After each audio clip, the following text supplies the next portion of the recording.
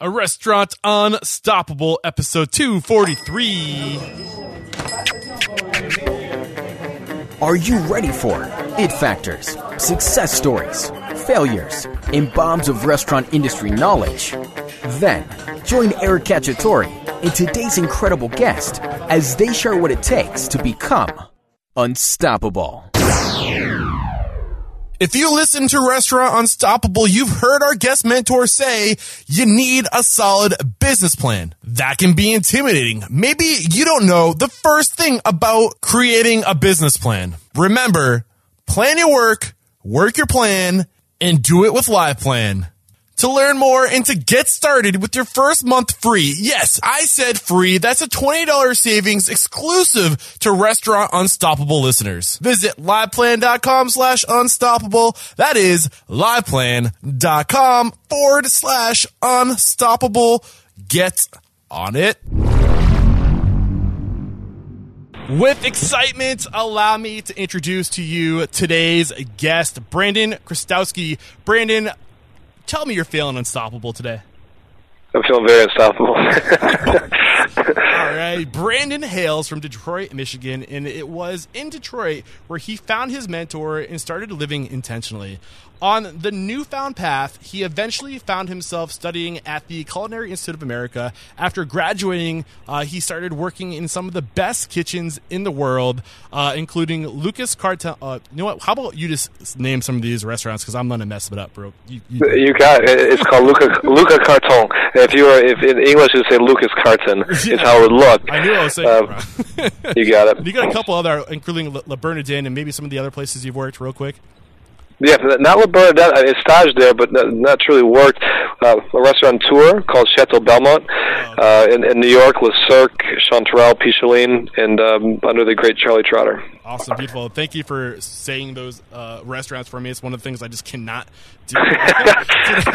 He serves as founder of Edwin, which I can say, no problem, the first ever French-inspired restaurant, which also serves as a culinary institute for recently released state prisoners.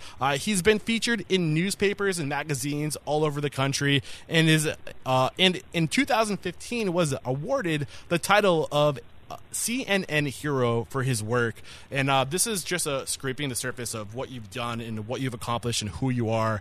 Does not do justice whatsoever, but we'll dive in deeper about who you are and the work you're doing and how you're helping people as the interview unrolls. But before we do that, let's get the motivational, inspirational ball rolling with a success quote or mantra. What do you have for us today, Brandon?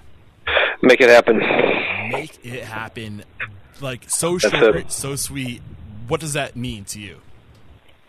It means make it happen. No matter what the problem, challenge, you make it happen. It's something that Chef Trotter taught to me, and I'll never forget. Yeah, and just listening to that short and sweet message, I think so many times we hit so many roadblocks in this industry in particular. And sometimes people just shut their brain off and say, well, we tried, and they throw in the towel. But when you open up your mind and you ask yourself, how can I make this happen? What can I do? Your mind that creativity kicks in, and it's incredible what you can do if you just make it happen and get creative. And that's what that says to me. Would you agree with that? It is. I mean, it is, and it's as simple as that. You just you make it work. Absolutely. So let's take the listeners on your journey, and let's start off as you as a child. You probably got into some trouble. I'll let you tell the story, and you can kind of tell us where you were at that point in your life, and kind of start from there and tell us how you got to where you are now. Absolutely. What started this whole revolution mission, civil rights movement was the fact I was arrested and facing 10 years in prison, and having that kind of forecast was gloom, and the judge gave me a year's probation instead. And while I was on that year's probation, I meet a chef in downtown Detroit who mentors me, teaches me that it's not practice that makes perfect, but perfect practice makes perfect. A valuable lesson that put me on a different level. So when I went away to school, I was leading, not just struggling to catch up. I was refining. So having landed at the Culinary Institute of America, I felt very comfortable in my position and said, the sky's the limit. So it's kind of a history of no direction, endless energy, and then finding a mentor to show me the right way to do something. Mm-hmm. Absolutely. And I'm curious, when you got the second chance and you found this mentor, let's just say you didn't find that mentor, where would you be today? How would your life been different if you didn't get that direction? I don't know. I mean, I don't know where I'd be. I know where most of my friends are, and that if that serves as some sort of path, that's not a good place. You're either dead or in prison. So just fortunate to have this man, this chef, this individual in life to just show me the right way. And then also there's hard work behind it too. So I'm not sure where that path would be. It wouldn't be. I'm sure it would not be where it is right now. Yeah, absolutely. And talk about some of the decisions you made and how this mentor steered you in the direction you took. And do you think that their advice, I mean, I'll let you take it, but you know what I'm saying, like just steer us in a direction to where you ended up and the things you started doing because of this initial mentoring opportunity? Yeah, I mean, well, first was, there's going to be layers to all these questions, Eric. I mean, the first thing in the moment, I found an outlet for this energy, and I found something that I was good at. And then I found something that someone was able to someone who was able to teach me, and someone who I could respect that could teach. What did that spin off to? It spun off to a lot of things. One, the feeling of success, the feeling of winning. It feels good to win. So moving up in the ranks in the kitchen, it's always fun to know that you can handle responsibility and people depend on you. Was another huge factor in growing and feeling confident as who I was as a chef. I think that I also recognize looking back is the power that race plays. I mean, I was white in a black city, and it doesn't sit well that there's this inequality. For those who want an opportunity that have just as much skill or as hard work and desire, and sometimes they're not getting it just because of race. That still persists today. So I mean, there's a lot that comes out of being taught in lessons that someone gives you to go on the right path. But most importantly, it was the fact that I could do this. I'm good at something, and that builds confidence. And then that winning feel is addictive. So you don't want to stop winning and growing. So you just keep doing it. Mm-hmm. Now, you did go to court. You were almost sent to jail. Did that stick with you? Was that on your record? Did that affect your ability to get into school or to get the next job and to get this experience you got? Yeah, I was thrown in jail. It was just I avoided prison. So the memory of it still lasts with me. Being processed like choice of select meat. Being transferred from cell to cell, jail to jail, and just kind of being processed. Like I said, that memory always sticks with me and burns. Not a good feeling, but the actual the fact that it's on a record that you have was a big issue, and I made sure that over the last decade or so, made sure I had that expunged, because it's important for me, I knew that what I had to do was big, and that something like this would prohibit me from maybe getting a liquor license or maybe growing. And if I can't grow, that means I can't help others. So it's important that gets addressed. Now, how important is it, your ability to sympathize with this demographic of people who have made their mistakes? And let's be honest, how many of us can look in the mirror and say that we led a perfect life? I mean, I know that I could have done I got away with some stuff when I was younger. I did some stupid shit. I could easily be in jail.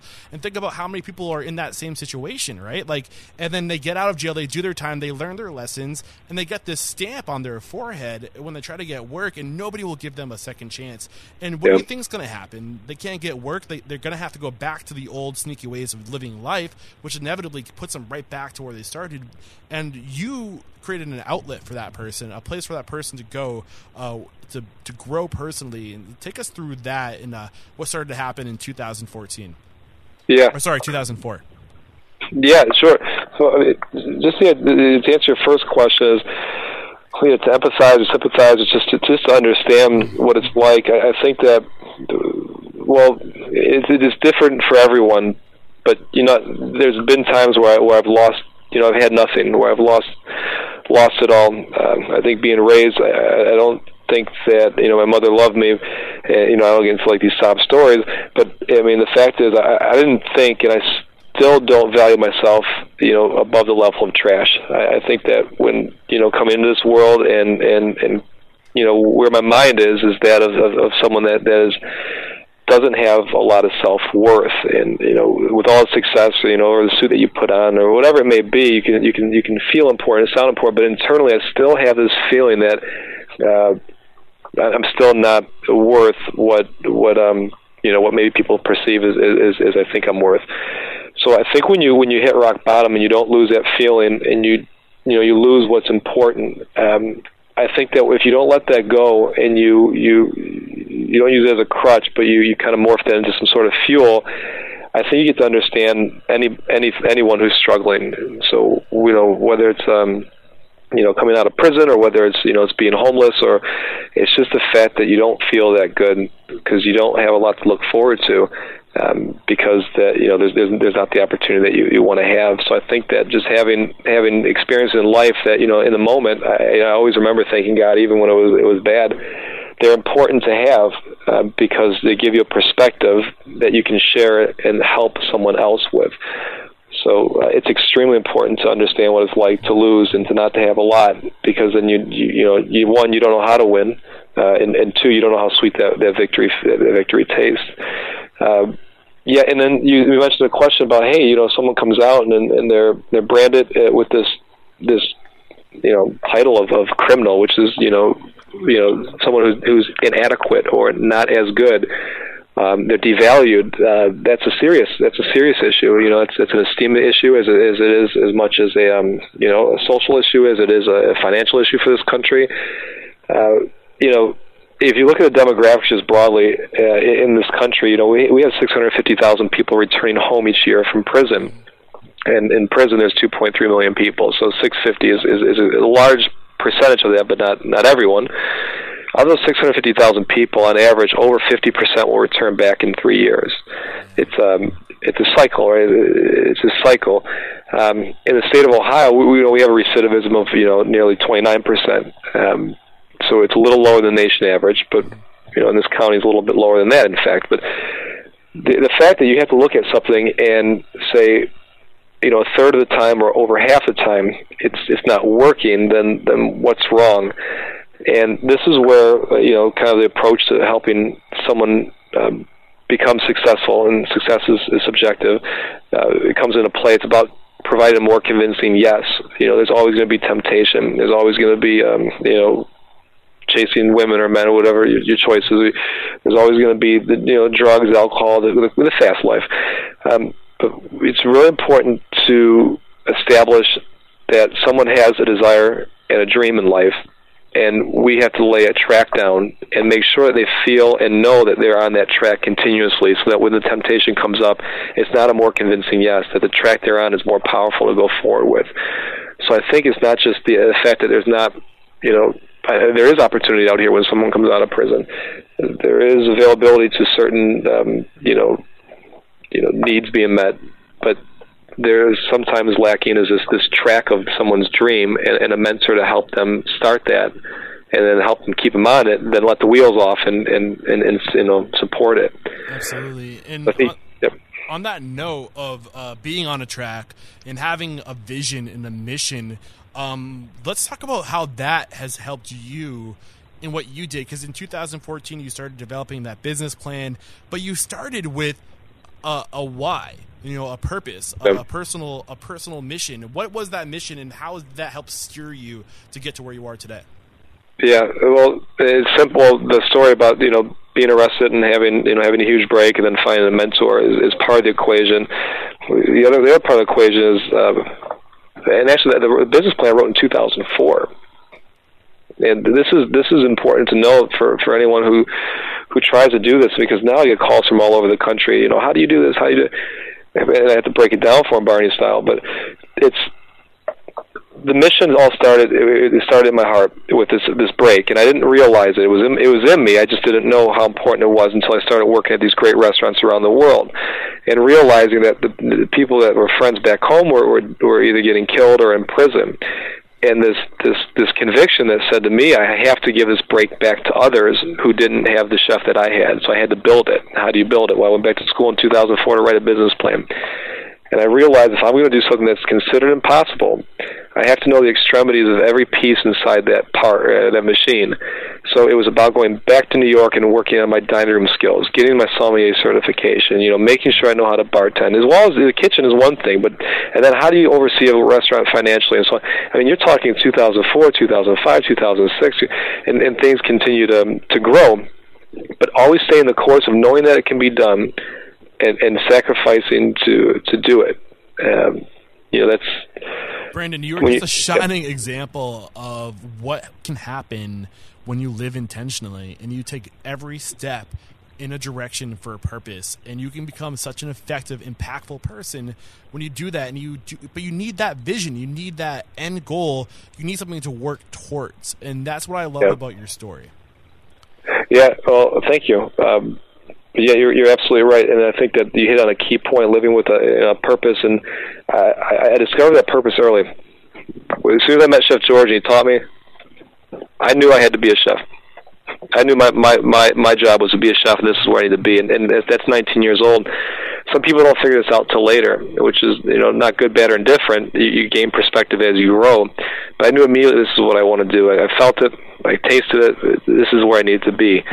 And then, morph it into, actually applying my true calling to what, I thought I was supposed to, do my whole life is kind of the switch. But there's a lot of lessons along the way, that someone has to learn or to look for. And I think the first one is, Charlie Trotter's lesson to make it happen.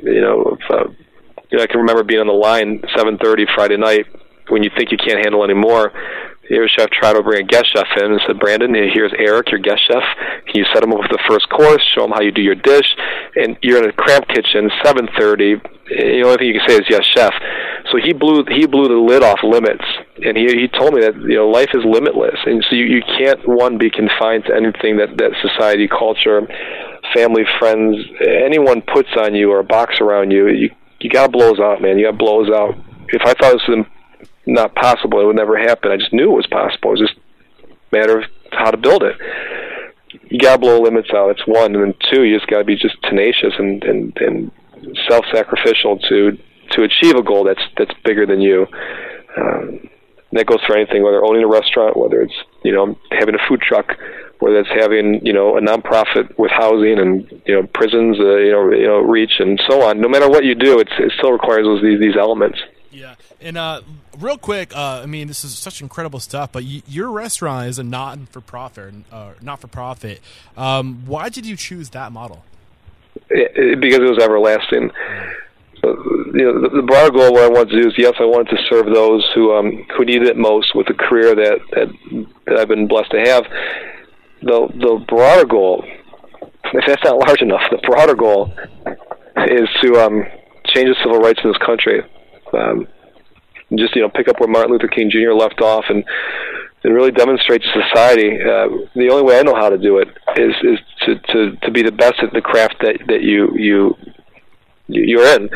And if we can prove that to the world, then we're going to start to change the perception of someone coming out of prison, because here's a lot of we're run by those coming out of prison, and we're running a fine dining French restaurant. So it's hard not to have a great meal being served and cooked for by those you thought were less than human, right? That's most people's perception.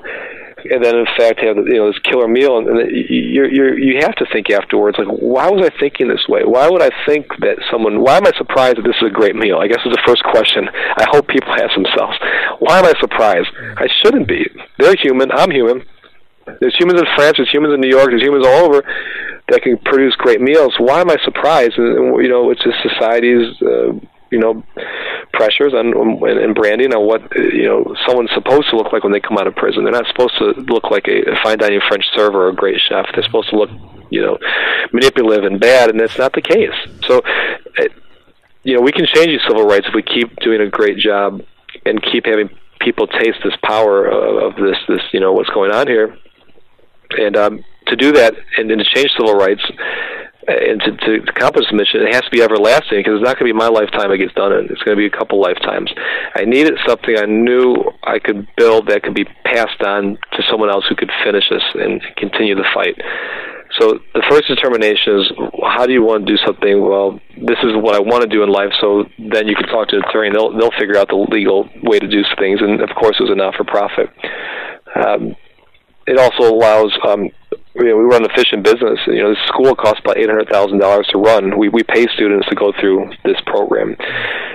It's about $800,000 a year for teaching, for stipends, for you name it, bus passes, whatever someone needs.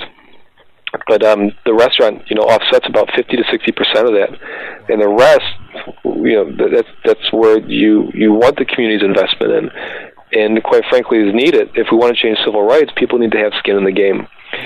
So if they're not giving, if Joe the neighbor's not giving $5, he doesn't give a damn. He needs to put something. He needs to pony up. He needs to do something. We need to ask him.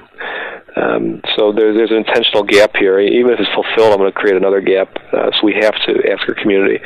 And I'm proud to say, don't take any state or federal money. I don't want to touch it. I just think this is something that, as a community, we can overcome. I love it. I love your dedication to this. And that topic is just of your dedication and how this is a nonprofit. Your chat with Chef Adam Lamb at Chef Life Radio.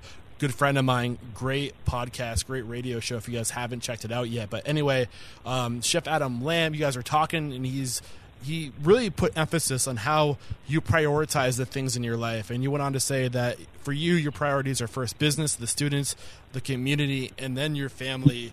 And dive into that real quick and the mentality you have and why that's so important. Yeah, well, there's only one of these restaurants in the world. There's no one else doing something like this, and to do the impossible, you not only need individuals to sacrifice themselves to lead. You need a team of people to sacrifice their values, and you need an entire army of students who have the same self-sacrifice. So when you start looking at what it takes to do the impossible, it takes self-sacrifice, and there's no way that I could ask what I ask out of everyone from student to staff unless I'm doing it myself and some. I really got to push it in there. So you got to live and breathe this. There's no way around this. There's no hustle. There's no way you can fake this one. If you're not giving it your all, and if you're not putting yourself last, something's gonna slip. If I'm not here 7 days a week, something could slip. Someone's inevitably going to have a problem. That's how the story goes, and plus all the back office work and so on. But it's important, I think, not only to lead by example, but in this space, it's so important to be sacrificial because, one, that's who we're serving, right? Imagine if you didn't have 10 years of your life. What would you do if you had those 10 years? Wouldn't you live them hard? Wouldn't you just give it all to making something better? There's a lot of people who aren't here because they're dead, so they don't even have a breath to take. So if you had one last breath to take, wouldn't you breathe it hard? If you start just looking at the other things, you just start to develop this mindset of saying, I'm going to just give it my all to this because someone's not here able to do it for a number of reasons. I have the strength, I have the mental capacity, I'm gifted enough, so I just need to spend everything I can on what I believe is right. Yeah, absolutely. And when I was listening to you talk with Chef Adam Lamb, I kind of had an aha moment when you just listed those priorities, and I made a little voice note to myself, and I said something like, everybody should treat their restaurant like a nonprofit. And you kind of even made that joke during your interview with him that every restaurant kind of is like a nonprofit to a certain degree, right? Because we don't do this for the money. We do it for the right. If you're doing it right, you're doing it for the other reasons aside from the money, because you want to help other people, because you love spreading whatever your passion is onto others, and that's the reason why we get into this industry. But you need to sacrifice from the very beginning and do exactly what you did, which is you listed out those priorities, so you knew what the commitment was going to be, and you had it committed to, I don't know if you had it committed to writing, but you knew internally that this is what it's going to take, and you committed to that before you committed to anything else in life, like a family, like a wife, and you said to them, you were transparent, this is what it's going to take. But what will happen when you have that mentality in the beginning, and they say, Bob Berg from The Go Giver uses the analogy of feeding fire or wood onto a fire, right? To get that fire going, you need to put pieces of wood on it. You need to feed that fire. You need to build it until eventually it becomes a really big, like decent sized fire. But over time, that fire will grow as long as you get that your priority, and it'll become a bonfire, right? And then it provides so much warmth for everybody that you can start providing opportunities. You can start slowly moving yourself out of that situation, and then that's when you have time, like you say, for this business to live beyond me. It doesn't need me here. Like it's self-running. Like but you got to make that small fire. You got to feed wood to it, make it your priority, sacrifice everything until it becomes that raging forest fire, and it doesn't need you anymore. And that was just like a light bulb like went off, and this analogy just started flowing into my head. Any reflects on that? Yeah, I mean, you can say so many different stories about something and how it grows. What is it? A caterpillar to a butterfly. You can use, a volcano. I mean, you can use so many different analogies, but I mean that's it. I mean that's the basis of it. I was down in Memphis yesterday talking to the town and also this company about what it takes and what's doing. The first thing I'd say that I always tell everyone, this isn't for everyone. It's not. I'm not asking everyone here to stop what they're doing and live their lives like this. This is a mission and this is a calling. However, think about what really what you know best and how you could teach someone else those lessons, and imagine the reciprocal effect it would have. Imagine those ripples that it would drive. So I was talking to a bunch of welders, and what if you spend a day a month with a kid who thought they wanted to weld, and you start teaching welding. So one, at the very least, this person is going to know that someone else cares about them. Two, they might actually like it. Three, they might actually learn it. Four, they might actually have a career. But either way, you're touching someone that can actually develop a ripple, and same as a bonfire or any other effect. But there's so much we can do in our lives that we either talk ourselves out of, or we get a little uncomfortable, so we back out. But I mean, we got to learn to be comfortable in discomfort. We got to learn to be able to stretch the ends. We got to be able to push a little harder because we have air in our lungs and because we're here. And if you're not willing to do that, that's your choice, and that's not anyone else's choice. But imagine if you did, and what fire you could start. Absolutely. And while we've been talking, I've been just sitting down, making a list of it factors, things that I see, your habits, your traits, your characteristics that I've felt just from pulling out from this conversation. And some of those are that sympathy, or empathy, to care for others and know the situation other people are in, and to be there for them. That's at the core of hospitality, really. And then no limits, that mentality of just do it, right? Just get it done. Tenacity, intentional living, sacrifice, and you have something that lives beyond you, that goes beyond yourself. Are there any other it factors, Chef, that you think contribute to your success? I would say it's also the level at which you do it. I think you have to always strive for excellence. So I'm here and the team's here, and we're all trying to help someone out who society is viewed as half as good. So we have to be twice as good to be level, right? So I just think that the standard of which you do something. So everyone out there who's a chef is going to cook a piece of chicken. Why don't you make it the best damn piece of chicken ever? And if not, why? Is it your effort? Is it your effort you're not doing it? Is it your desire? Is it your education? If it's your education, find out how to cook the best piece of chicken. If it's your desire, well, it can't help you there. But it's looking at something and how to make it the best possible. And when you start to look at how things become the best or why they're the best, you start to understand extremes. And when you understand extremes, you understand how far something can bend and contort before it breaks. I think that the level at which you do something is very, very important, because if you do it the highest, if you do it at another job a little lower, where you're taking a shortcut and why. Is it you, or is the confines of the kitchen that you're in, or whatever it may be. So I think the level at which you do something, you have to strive for that perfection, knowing that you'll never achieve it, but you just have to keep swinging for it. That's one, and the other understanding that hard work doesn't have a language. In France, I started in a small town. I was illiterate. I couldn't read, write, or speak, and I worked my way to the best restaurant in Paris. And it was through hard work, and it wasn't through my French. And you see that in restaurants where you have someone who may be an immigrant or not, not even an immigrant, a national citizen that just doesn't speak the language, but they're hard workers, and if you teach them, they can move up.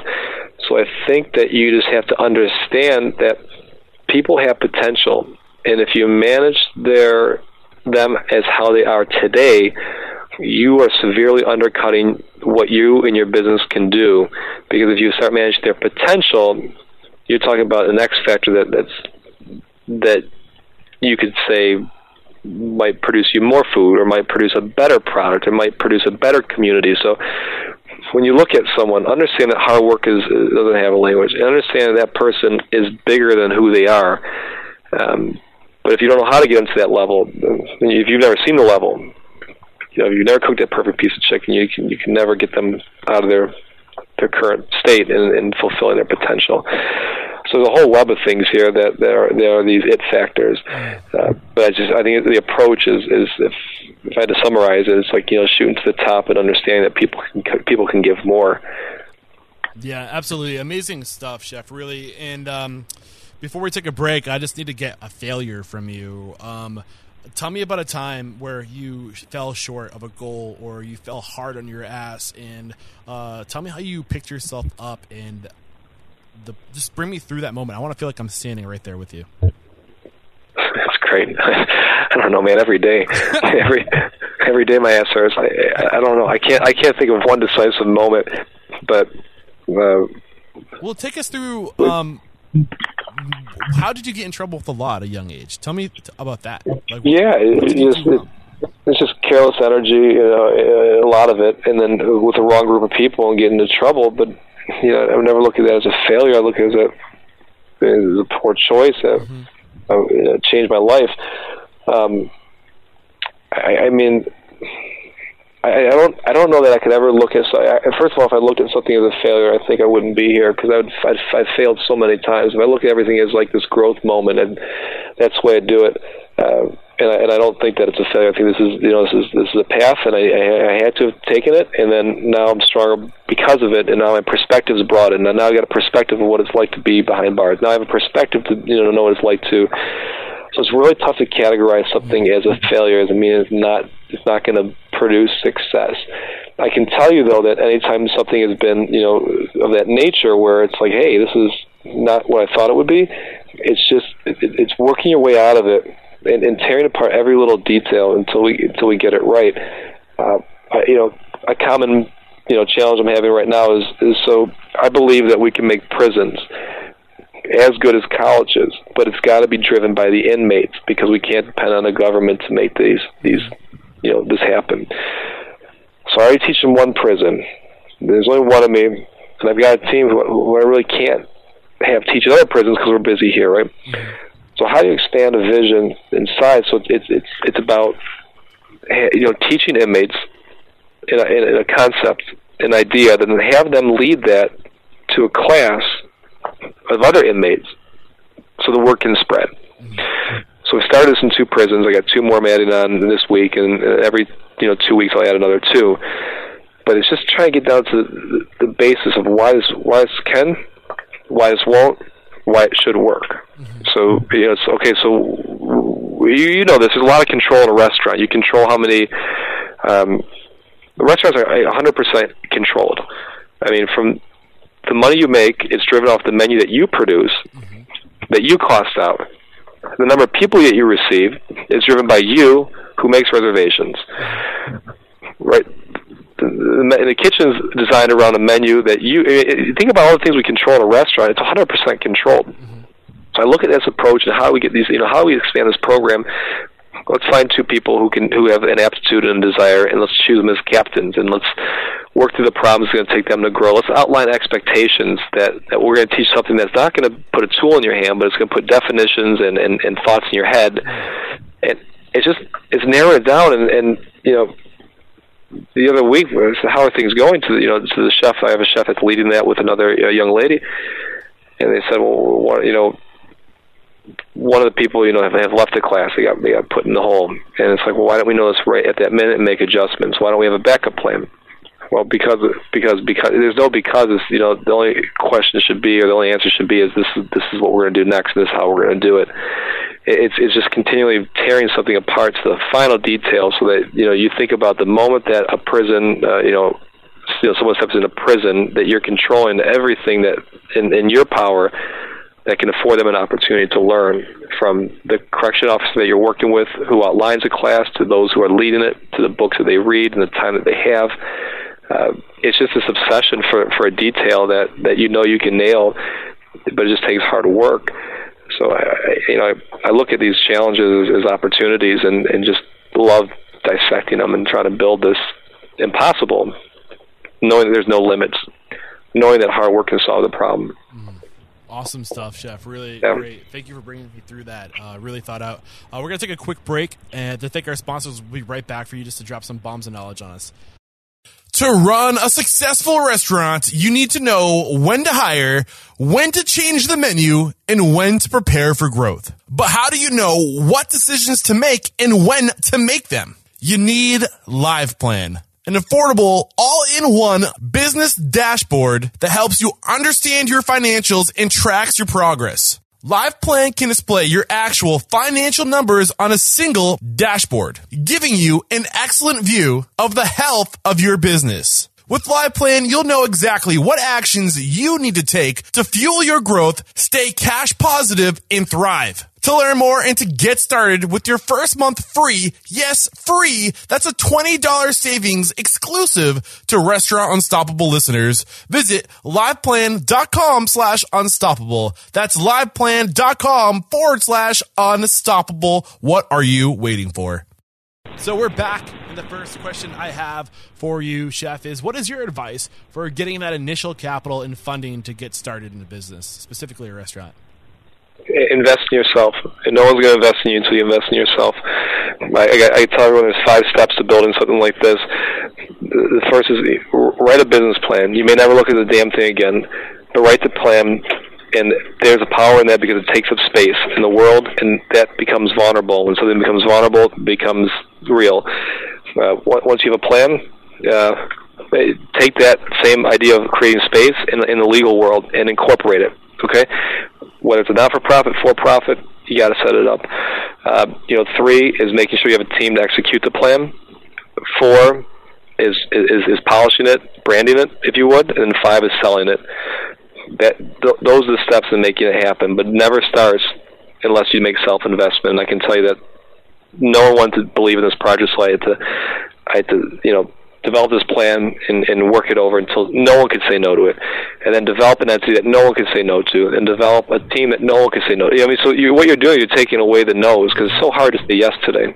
Absolutely. And the best thing, just from studying all these successful people, the trend I've seen when you say invest in yourself, and the best thing you can do to invest in yourself is to live intentionally and do everything every day to be a better version of yourself than you were the day before, surrounding yourself with those people that will mentor you and steer you and guide you in the right direction, which is just incredible advice. And that advice for the business plan just so happens today's sponsor, liveplan.com. And you had alluded to this in the previous places I've read about your story, that you get started, you don't know the first thing about a business plan. LivePlan is created for that person. It's a system for creating, it's a process for creating that business plan. They'll walk you through the process. And like Chef says, it's so critical, it's so important. I have a hair in my mouth. Hold on a second. No problem. There, good. But yeah, just get that business plan written, and LivePlan can help. So the second question I have for you, Chef, is success is so dependent on people in this industry. So what's your advice for hiring, managing, and just retaining people? And this is a weird one for you because it's a little, your business model is a little non-traditional, but go for it. Yeah, that's a really good question. To me, it's self-investment first, knowing limits. Don't everyone can cook, I get it, but don't be a chef in the early 20s. You're not ready. Make sure you invest in yourself, that extremes and you've worked at the top. So when someone comes in, they can never tell you otherwise, right? Because you've seen it. That's a work ethic thing. That's an approach. It's a philosophical thing. If you've done that self-investment, my my recommendation on how to hire is hire those who are coming up. They have the grit, they have determination. They're midway up their hill of fulfilling their potential, and those are the ones that I want. I want someone who's not only hungry but sees a longer goal, and realizing where they're at.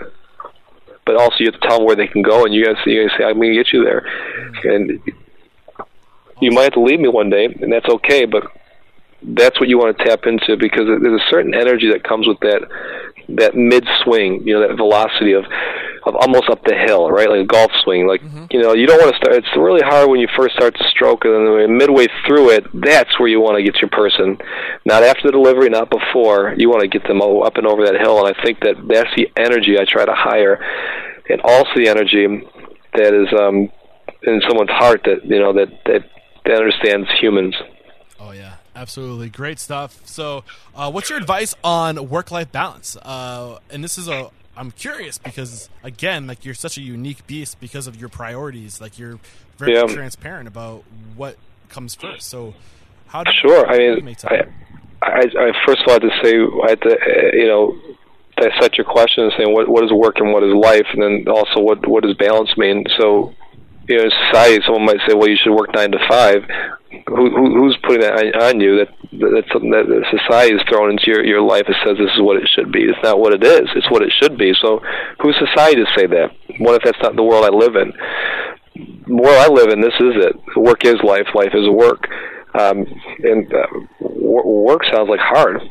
And life sounds free, but I don't think that none of those apply to what I'm trying to do. So, without getting too existential, I think that you have to identify what you believe it should be, and what your idea of balance is.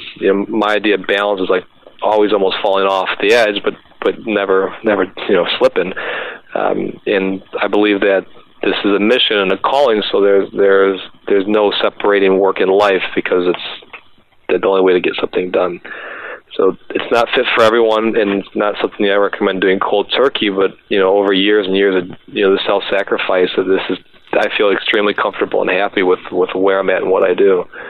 Awesome, perfect. Yeah. So, what's one book that you think is a must-read for anybody getting into this industry? A must-read.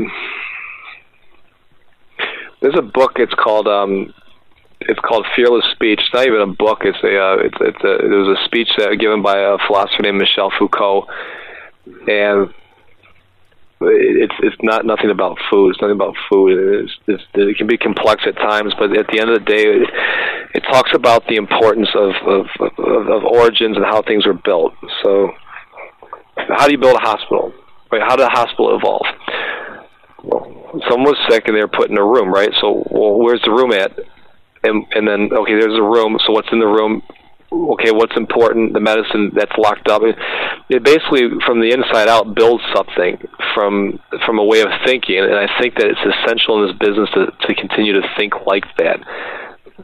So whether you're running a station, running a business, is why is something like this, and how does it get here, so that it can only help you evolve to become the most efficient or the most precise, chef that you'd like to be, or dining room manager for that matter. Yeah. But you have to start looking at things from the inside out. And I think it's an approach and a philosophy more than it is like a lesson.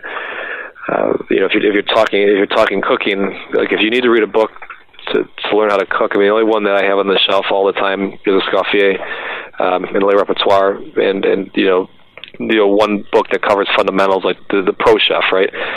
If it's not technique or a skill, you're going to learn that in the kitchen. It's just how you learn it and your approach to learning it, I think, is important. That's why this book is off the wall, but you'll start to dissect things differently, and that's everything to your final product.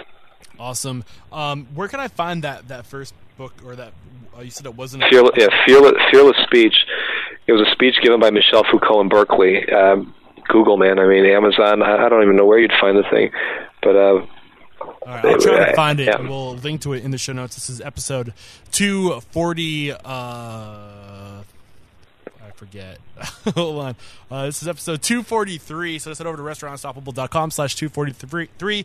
You'll find the links right there. And just listening to you talk about fearless speech and starting, I couldn't help but think of the 7 habits of highly effective people. And one of those habits is starting with the end in mind.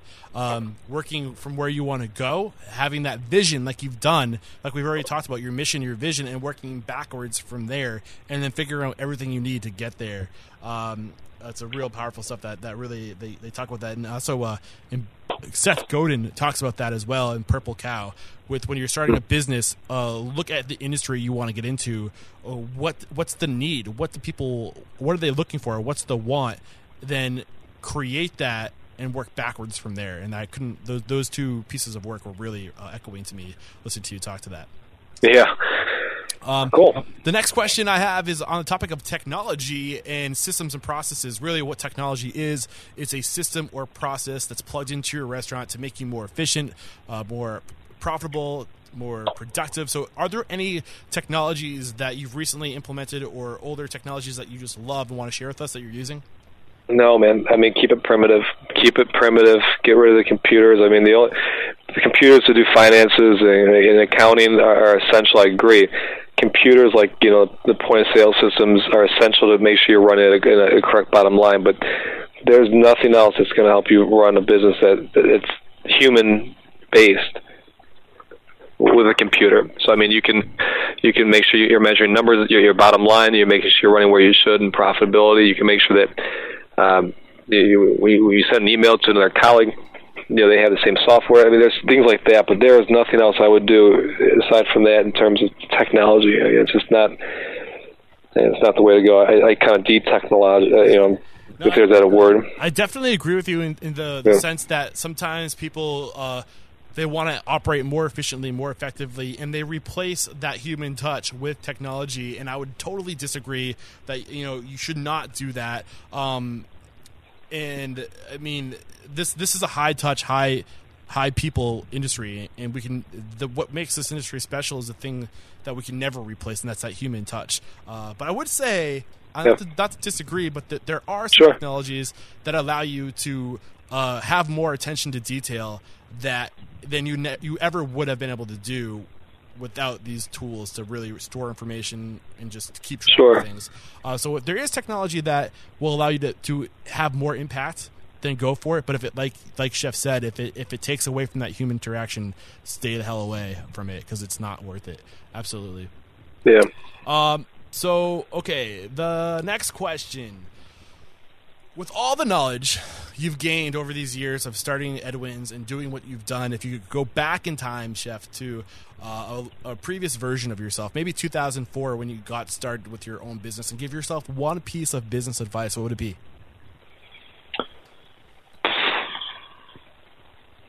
I don't know, Eric. That's tough.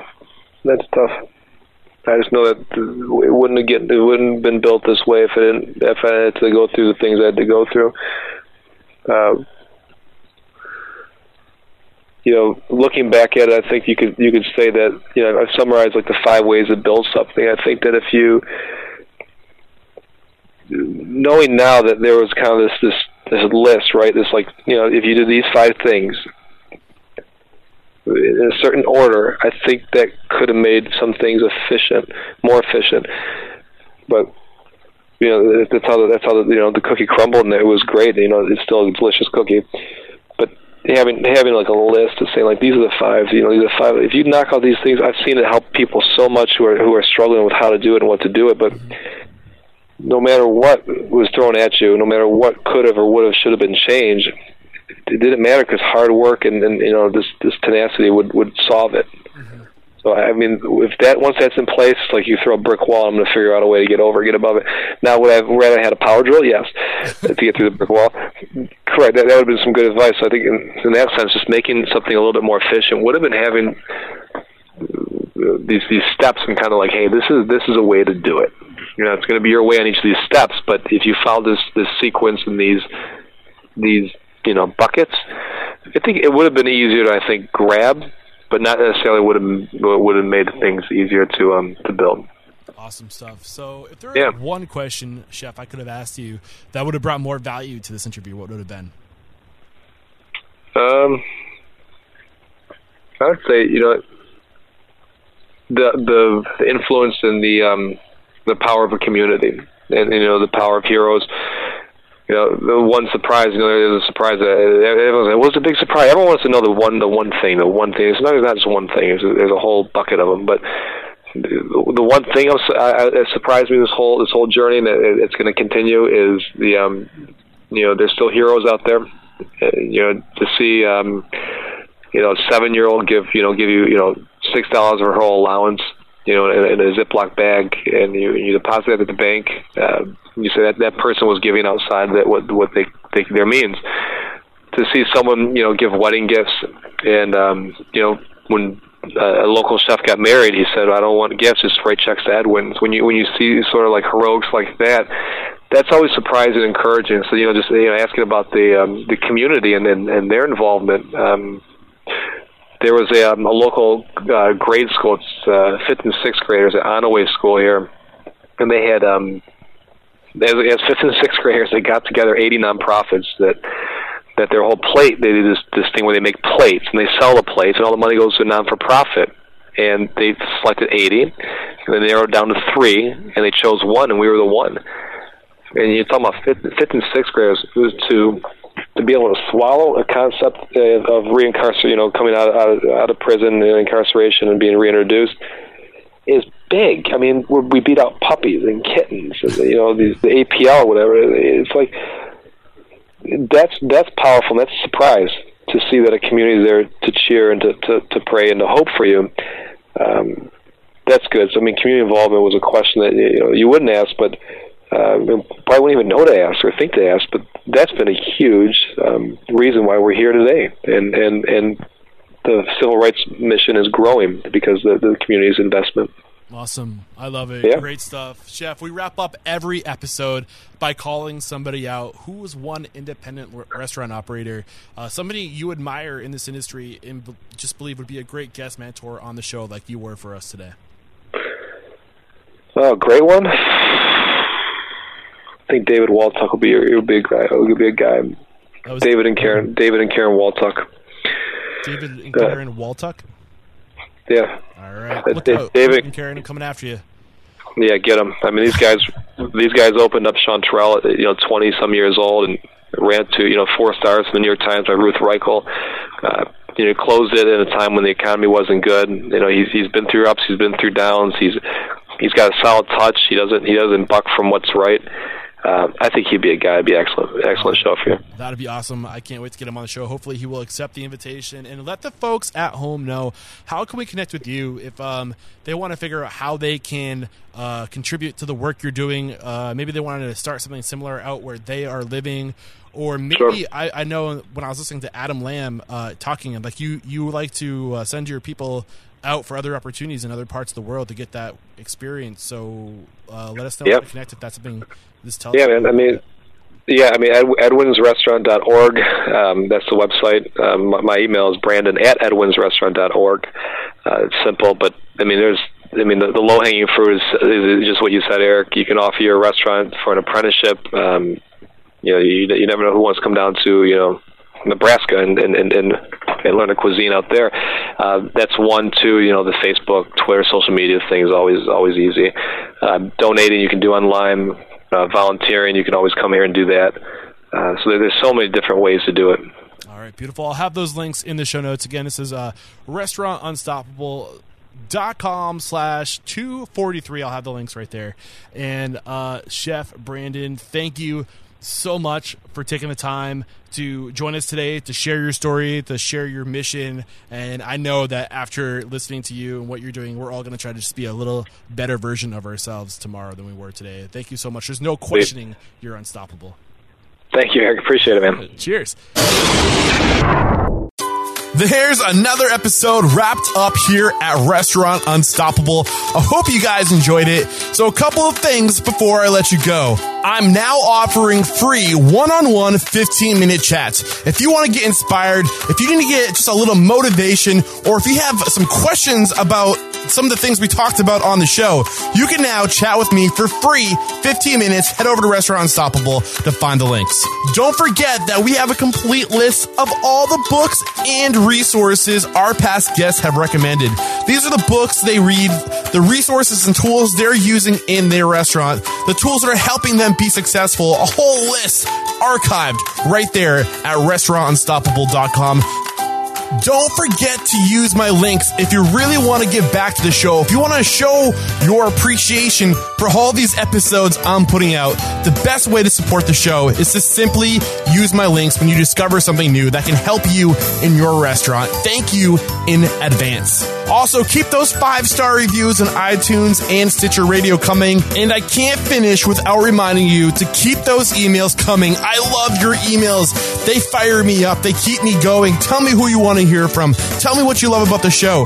Tell me anything. I'm here for you. Just shoot me an email, eric@restaurantunstoppable.com. All right, that's all we have for today. I hope you're enjoying this journey as much as I am. Thanks again for joining me. Until next time, peace out.